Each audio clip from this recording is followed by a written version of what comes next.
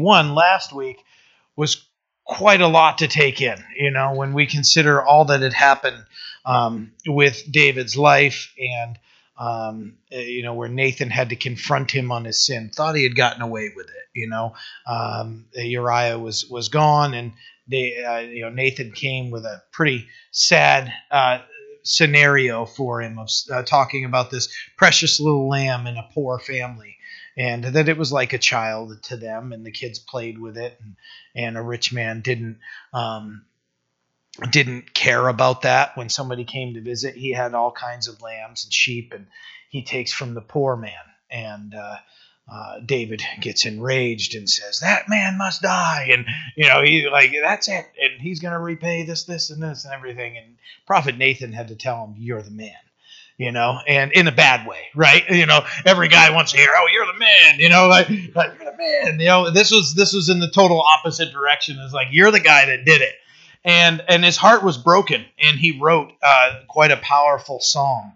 So we spent the whole evening just on that psalm. And so now we're going to pick up in Psalm 52. And this is a tough one. This morning we talked about Simon the sorcerer. And tonight we're going to talk about a despicable man named Doeg the Edomite. And we're going to actually, before we get into Psalm 52, I'd like you all to turn with me to 1 Samuel. You can kind of set on 22 because that's where we're going to be. But 1 Samuel 22. But as you're turning there, I'll just kind of start setting the stage a little bit for what's going on here. So Saul is after David, and he's so mad about at David that David's not there, that he's mad at his son Jonathan because he knows that Jonathan and David are friends, and he had already tried to stick David. When you read through, Saul had an opportunity to stick David to a wall with a spear, and so he's also treating his son with that type of hatred. And so Jonathan got up from the table. And they had something planned that Jonathan and David did, where David's like, "I'm not going to go eat. And when I'm not there, I need you to make up a story. And, if your dad goes along with it, great. But if he doesn't, I need to know." So I'm really summarizing this. Go back and read 20, 21, and 22 but of 1 Samuel. But Saul didn't like the answer he got, and because he was planning on killing David. And he gets mad at his son. So so Jonathan, he and David had this plan, like, "Hey, when you go and you tell your dad this, I'm going to be out in the field. I'm going to be hiding out there, and you need to, come out and give me the sign that they had figured out." So when Jonathan knew that Saul wasn't happy with him, he left. He stormed out from the dinner table, and he goes and he grabs some arrows, and he takes a young child with him, and he has the kid go chase the arrows, and then he shoots one super far. And he tells the kid, "Go, hurry up, make haste and get down there." So he's telling him, "Hurry and go get what." But that was actually code for David, that you need to get out of here. Like, he's after your life. Go. And so then he grabs everything, gives it to the young boy, and the boy runs in. So David got the message, but Jonathan went out and met him out there, and they fell on each other's necks and just wept. They had quite a brotherly kiss. Unfortunately, there's a movement out there that tries to say that they had a romantic relationship. That wasn't the case at all. These two were bonded like brothers to each other, and so they wept, and they knew that David couldn't stick around anymore. And they had that brotherly bond together.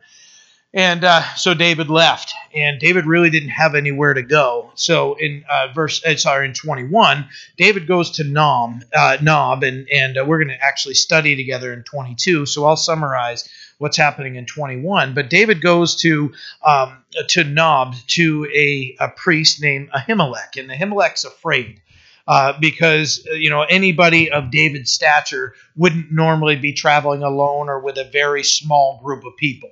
That was not customary for them to do so. So when he saw that David was pretty much alone, he asked David, like, what is going on? And David tells him he's basically on a secret mission from the king, and that he's in a situation here that he needs some help, he needs some food, he needs some bread. There's no common bread, so he gives him the showbread, which would be holy bread set aside as an offering to the Lord, and that was all that they had. So this is quite a thing that's happening here. It's not like, hey, here's your loaf of Wonder Bread here, and have a good day, buddy. I mean, it was a special that bread was set aside as an act of worship, and but in this case, Ahimelech knew that it was needed and gave it to him. So.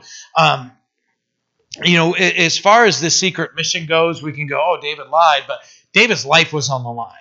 And and there were other people around, and we're going to see that here in just a moment, is that other people were listening also. So it wasn't just David and Ahimelech talking, as others could hear also and see what was going on. So in verse 7 of 21, if you have it right there, it says, now a certain man of the servants of Saul was there that day, detained before the Lord, and his name was Doeg the Edomite, the chief of the herdsmen who belonged to Saul. Verse 8, and David said to Ahimelech, is there here on hand a spear or sword? For I have brought neither my sword nor weapons with me, because the king's business required haste. Ahimelech knows there's something going on here. That there's a little bit more involved. I have to believe that. And Ahimelech's like, hey, you're David. He gives him the showbread. And I love the answer here. So the priest said, the sword of Goliath, the Philistine, whom you killed in the valley of Elah, there it is, wrapped in a cloth behind the ephod. If you will take that, take it. For there was no other except that one here. And David said, there is none like it, give it to me. So this is the setting. So Doeg the Edomite's been introduced to us. He was there listening to what was happening, right?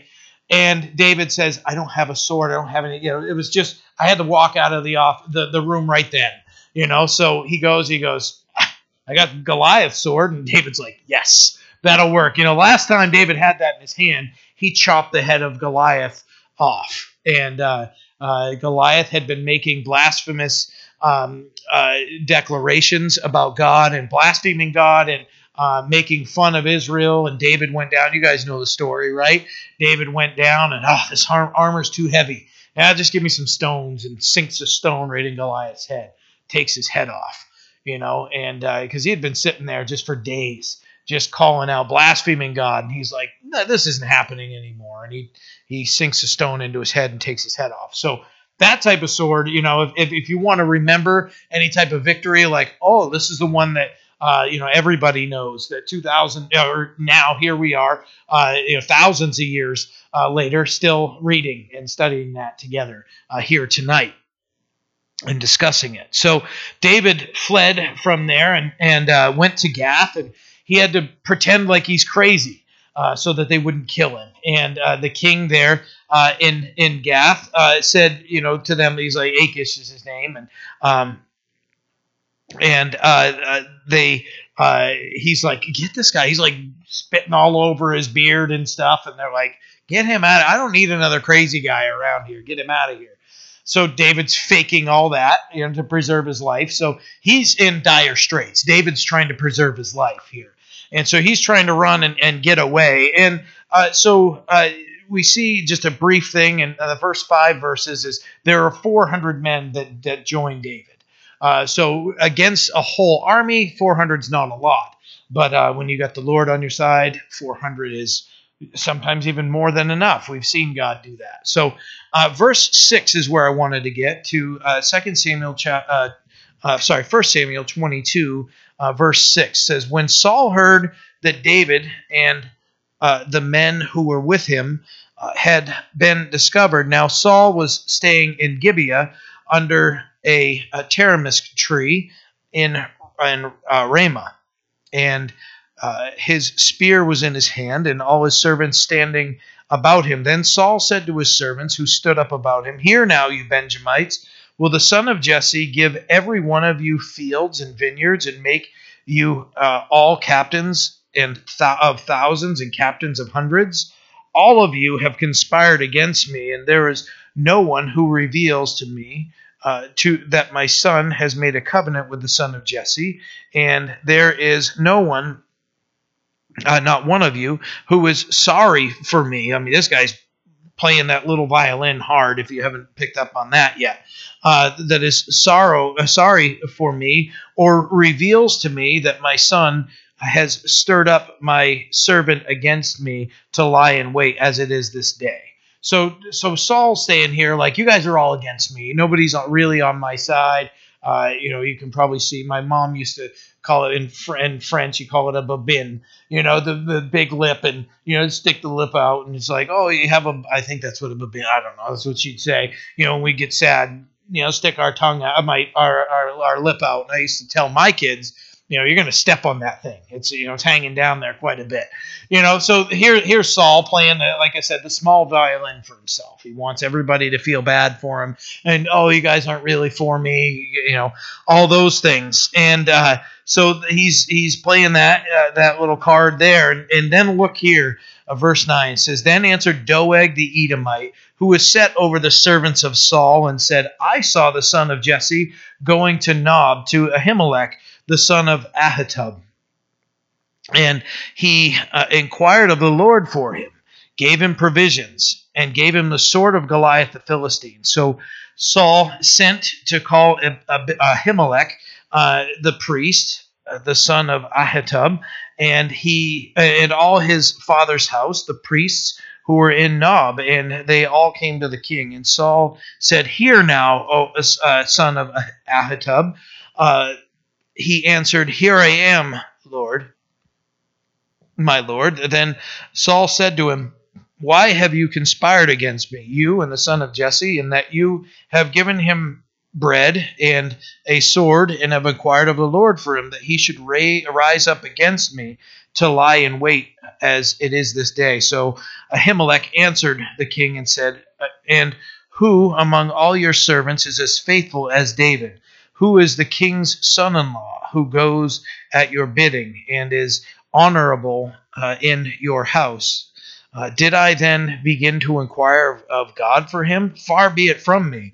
Let not the king impute anything to his servant, or to any of my house in the house of my father. For your servant knew nothing of all this, little or much. And the king said, You shall surely die, Ahimelech, you and all your father's house.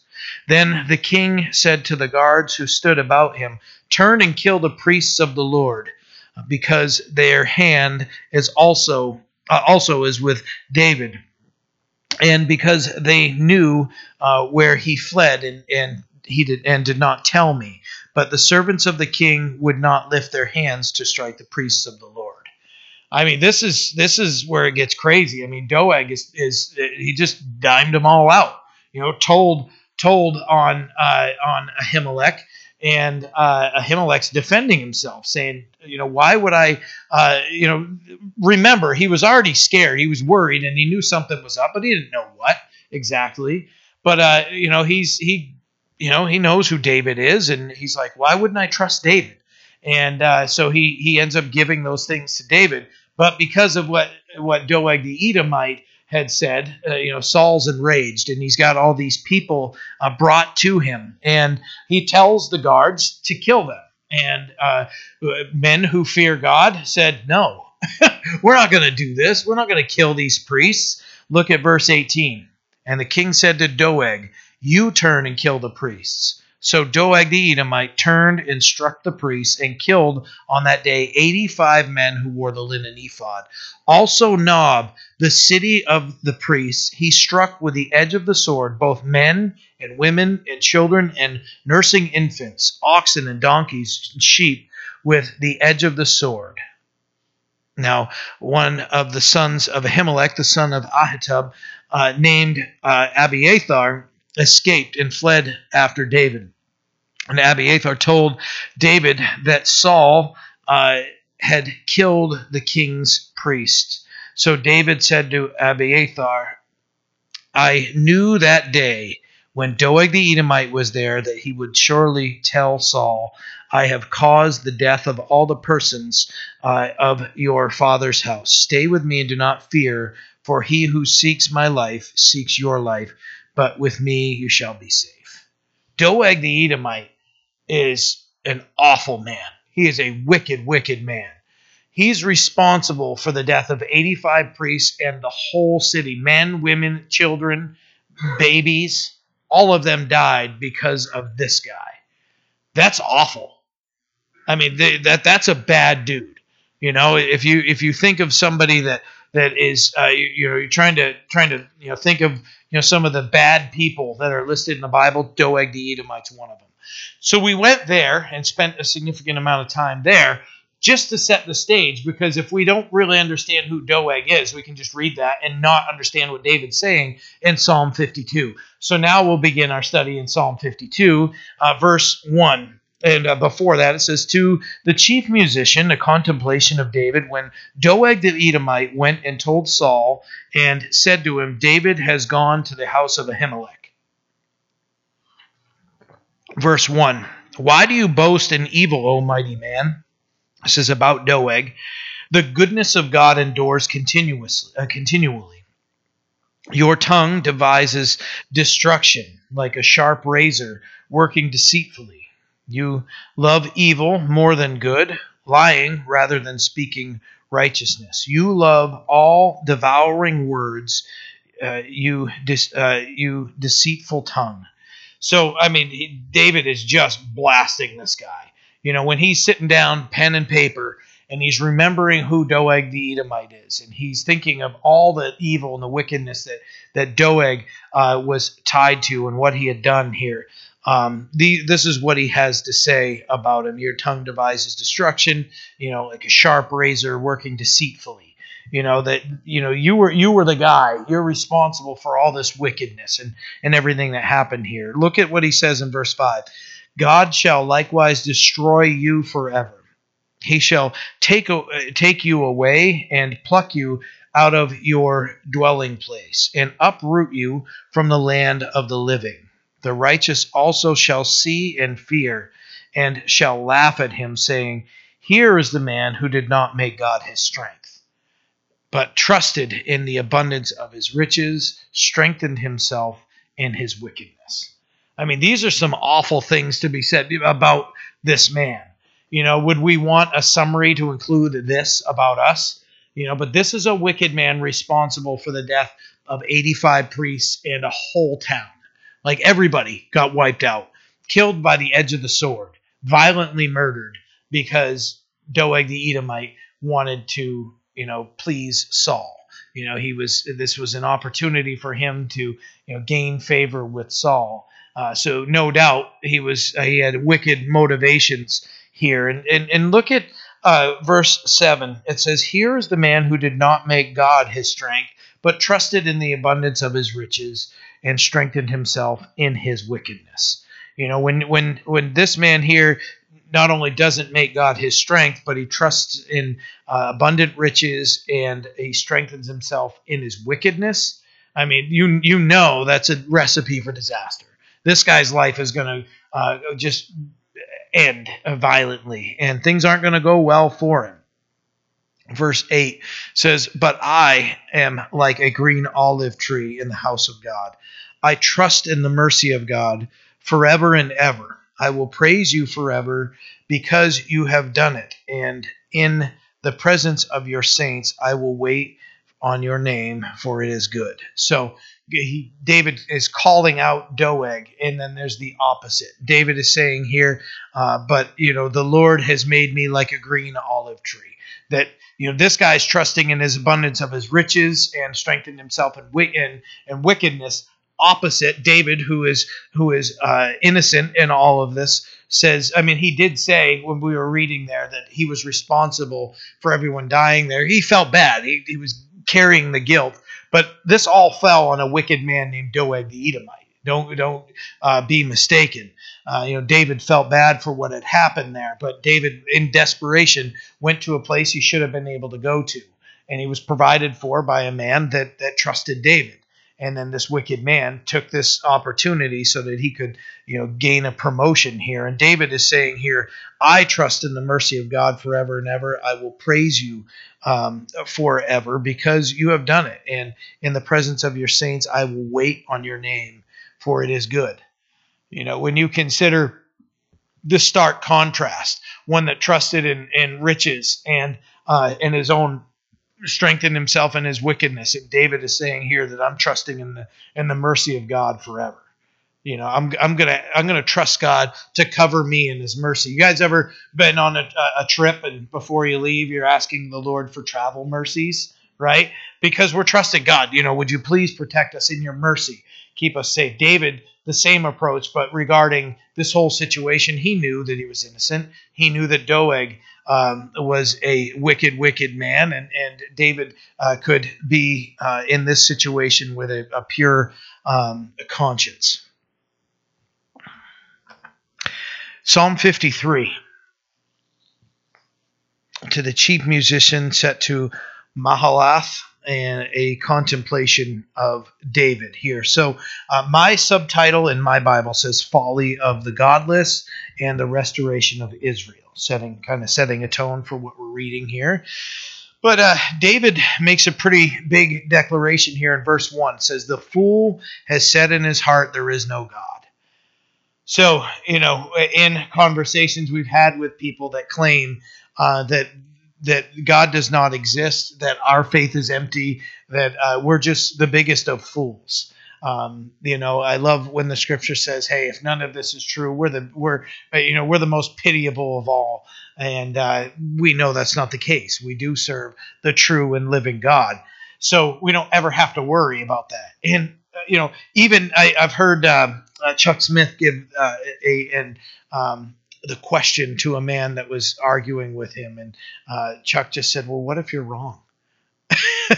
What if I'm right and you're wrong?" And Chuck says, he goes, if I'm wrong, I've lived a fulfilled life, and I'm going to die and be buried, and my faith was in nothing, but at least I lived a fulfilled life, a blessed life. You're miserable, and you're wrong.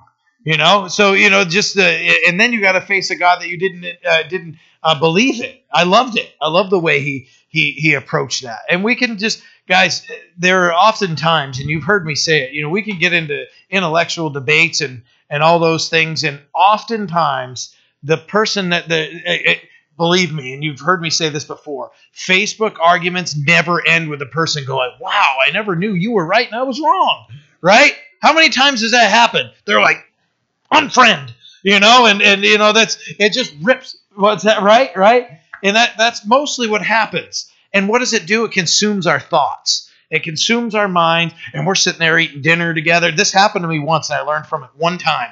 It was there was something to do with the homosexual movement, and I just posted 1 Corinthians 6 about the list of people who aren't going to get into heaven, and I said, "Of such were some of you, but you were washed, but you were cleansed." And I was just sharing that, and this guy's like, "Oh, aren't you a good boy?" And these things just like provoking, and I'm like, "Oh," and I'm sitting there eating dinner with my family.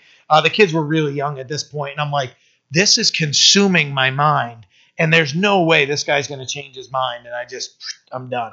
This was years and years ago, over 10 years ago, but I learned really quick. Most of the keyboard warriors aren't going to change their mind, regardless of how good your argument is, okay? So just save your breath, save your time, save your mind, go do something productive like split wood or whatever you're going to do.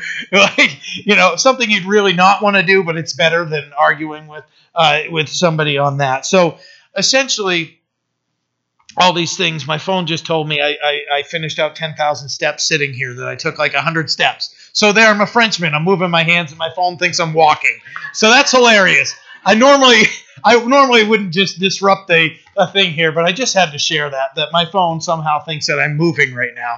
I'm French, and I'm sorry. So, I had to share that. Sorry, but so what? I guess the encouragement here is, don't get caught up in foolish arguments. Okay, if somebody's not willing to, now sometimes there can be a good debate where that somebody's willing to listen. They're like, I don't believe in God because of this, and this, but I'm willing to listen to you. That's when you sit down. That's when you take the time. But if it's just, I'm going to say this, and you're going to say this, and I'm going to say this, and you're going to say this, and then you're all caps yelling at each other online or screaming at each other in person, it's not going to go anywhere, okay? It's a foolish conversation. Just let it go. Seriously. Pray for them. Hope for a better conversation later. But the fool says in his heart, there is no God.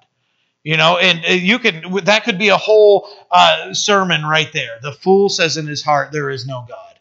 Because when you consider everything, and I've used the body, I've used creation around us, the fact that we have eyeballs, that we can see through this thing that's here, and the whole process that happens, that what we see is actually upside down, it's getting flipped, and then we can see it, and all of that stuff, okay, all the simple things. We have fingernails.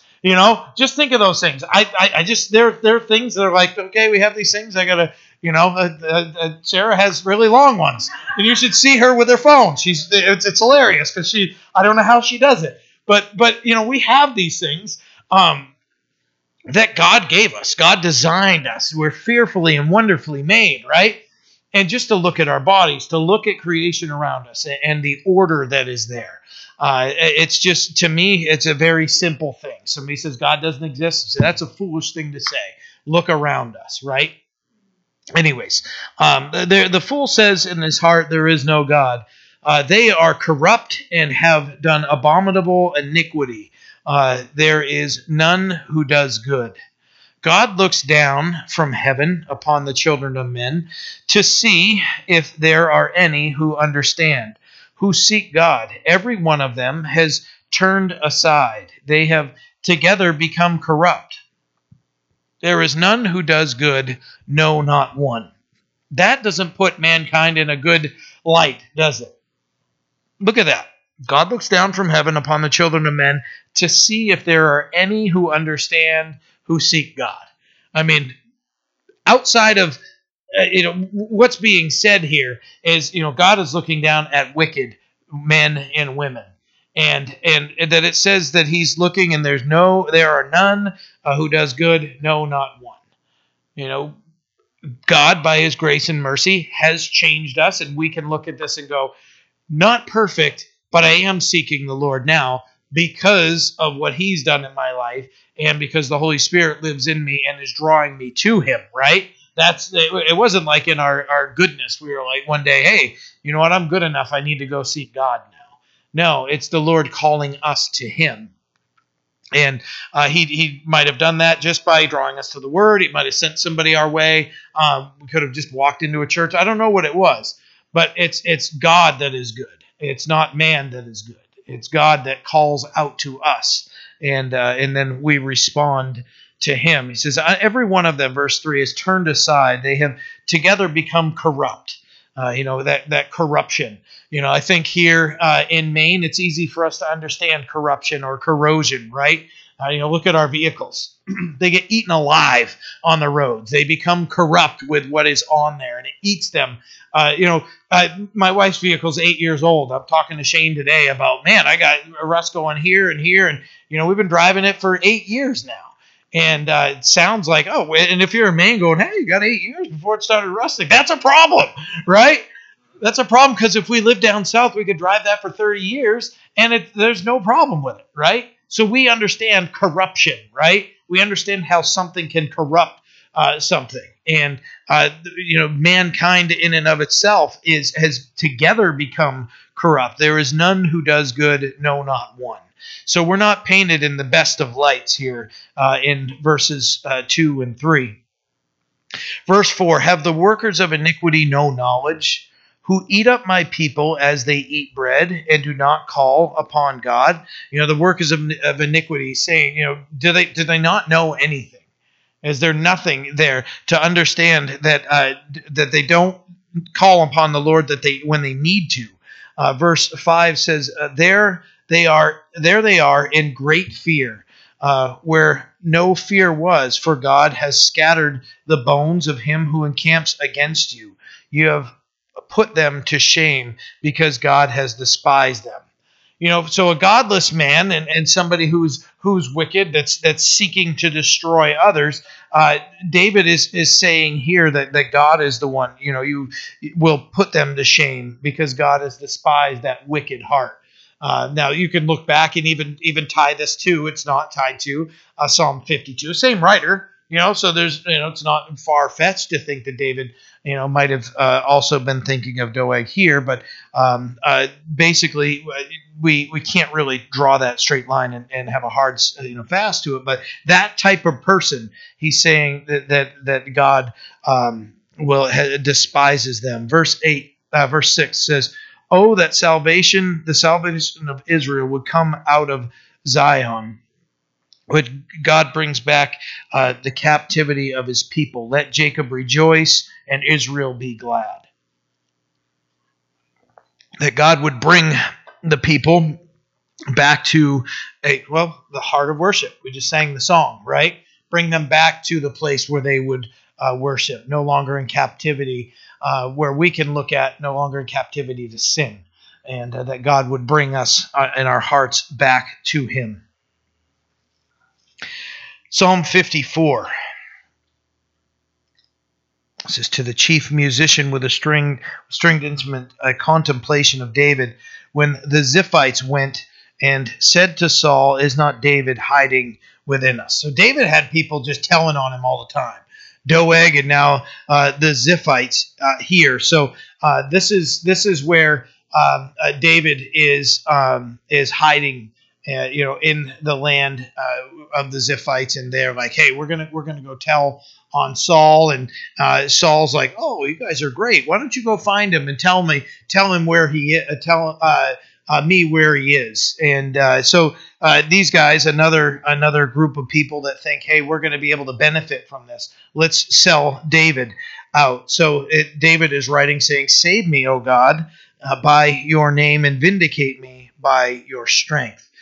Hear my prayer, O God. Give ear to my words, the words of my mouth."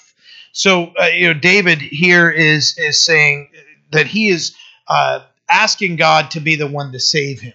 He understands that it's not by having this mighty, great army with him or anything. He knows that the Lord is the one that needs to be his protection, and that's important for us because we can start trusting in those things. Some trust in horses, some trust in chariots, but we will trust in the name of the Lord our God, right? That mindset of, we can say, that we, if you consider even Doeg, trusting in the multitude of his riches, all of those things that people can place their trust in, that we could place our trust in. We have a template here from David that, hey, these guys are telling on me, they're trying to get me killed here, and I'm going to go to the Lord. He could go out and try to do all these other things, but he's saying to the Lord, "Save me, O God, by your name, and vindicate me by your strength. Hear my prayer, O God. Give ear to my words, the words of my mouth." Verse 3, "For strangers have risen up against me, and oppressors have sought after my life. They have not set God before them." So because they don't honor God, it's easy for them to do this. It's easy for them to turn and say, "Hey, David's right over here if you want to get him," because their hearts aren't set towards the Lord. So they have a mindset here that, they're no big deal, that they can do that. But David is saying here that these strangers have risen up against them, and they have not set God before them. So David calling out to the Lord, saying, "God, I need you to be my strength." These guys aren't calling out to you because it says here they've not set God before them. If they had set God before them, they wouldn't be doing what they're doing.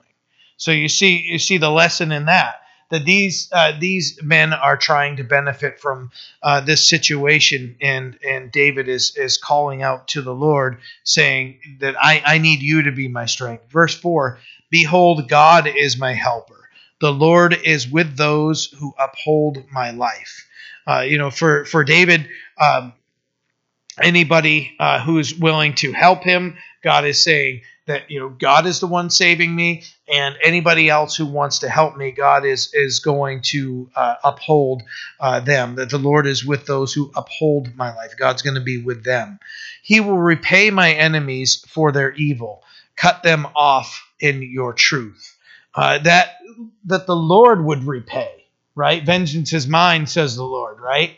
David is just saying, hey, I'm going to put this at your feet, Lord, and leave it, and ask you to be the one that intercedes for me here, and cut them off. I like that in your truth, where it says that. I don't. Your Bible may say destroy them, or in your faithfulness in there, but either way, it's destroy. Cut them off in your truth. I like that the truth would be what cuts them off. Verse 6.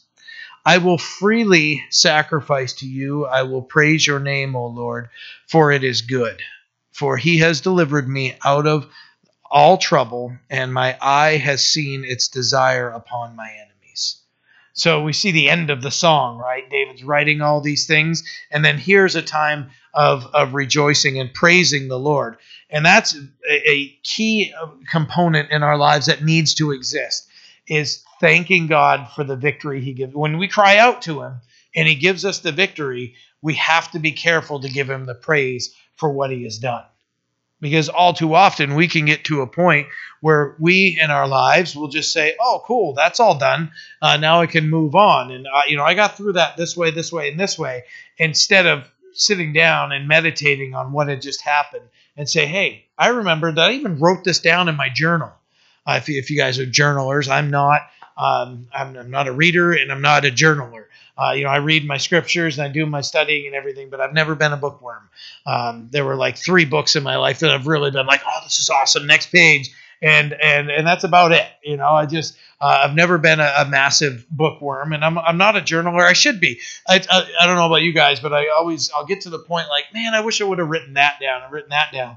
Because now I'm like 43, and I'm sitting here going, I don't remember anything that happened from like 23 to 43. Like 20 years is gone, and I have no idea what happened, what I learned. And yeah, I know cumulatively in my mind I have this that I've learned and that I've learned, and I can go. But Dave will look back and go, that's where I learned that, because this happened. It would have sharpened me. So an encouragement to you, buy a journal, and I'm encouraging you, but I won't do it myself. But it's an important way for us to be able to reflect, whatever it's going to be. But where David is saying here, I will freely sacrifice to you. Freely. I'm going to offer sacrifices of praise to you. Not because I'm compelled to, not because somebody at church told me to or anything like that. I'm going to freely offer my sacrifice to you. I will praise your name, O Lord, for it is good. David understood, I have victory in my life because God is good to me and he loves me. Verse 7, for he has delivered me out of all trouble, and my eye has seen its desire upon my enemies. David here is just saying, you know what? These guys were against me, and all I had to do was cry out to the Lord, and he was going to take care of me. Look at that verse, because when we reflect back, we can. This is another thing that I think that we can forget. When we've offered a prayer to the Lord, crying out to him, saying, God, this is more than I can handle. This is all these things that not only will we forget to praise, but we'll forget all about everything that's happened here. But what he says here is, he has delivered me out of all my trouble, and my eye has seen its desire upon my enemies. God took care of everything. Everything.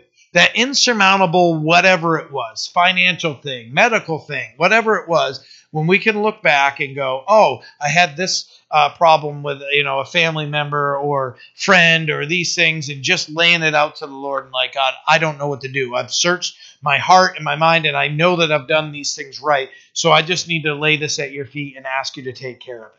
And when we can look back and understand how God has worked on our behalf, and that he is trustworthy, that my eye has seen its desire upon my enemies, that God took care of everything, that he doesn't need our help. And sometimes he calls us to get involved with certain things, but he doesn't need us to do things where we're going to sit there and go, oh, hey, it was because of this. This is going to give me the credit for it. God wants all the credit for what he does.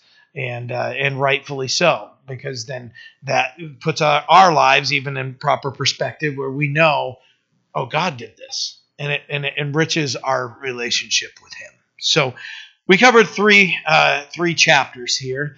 I'd like to take some time for us to pray together and share any prayer requests we have.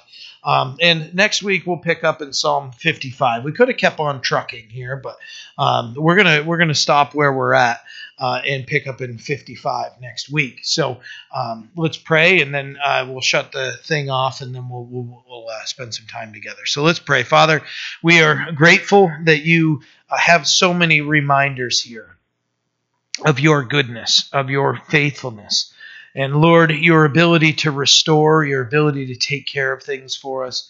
Lord, we can learn from the lives of wicked men, of ways not to do things in our lives, not to be driven by the desire to gain positions in those things, but to keep our integrity, to have our hearts set, to resolve in our heart to praise you and to walk with you. So we thank you, we love you, and praise you, and we ask you, God, to continue to build our faith and strengthen us. In Jesus' name we pray. Amen.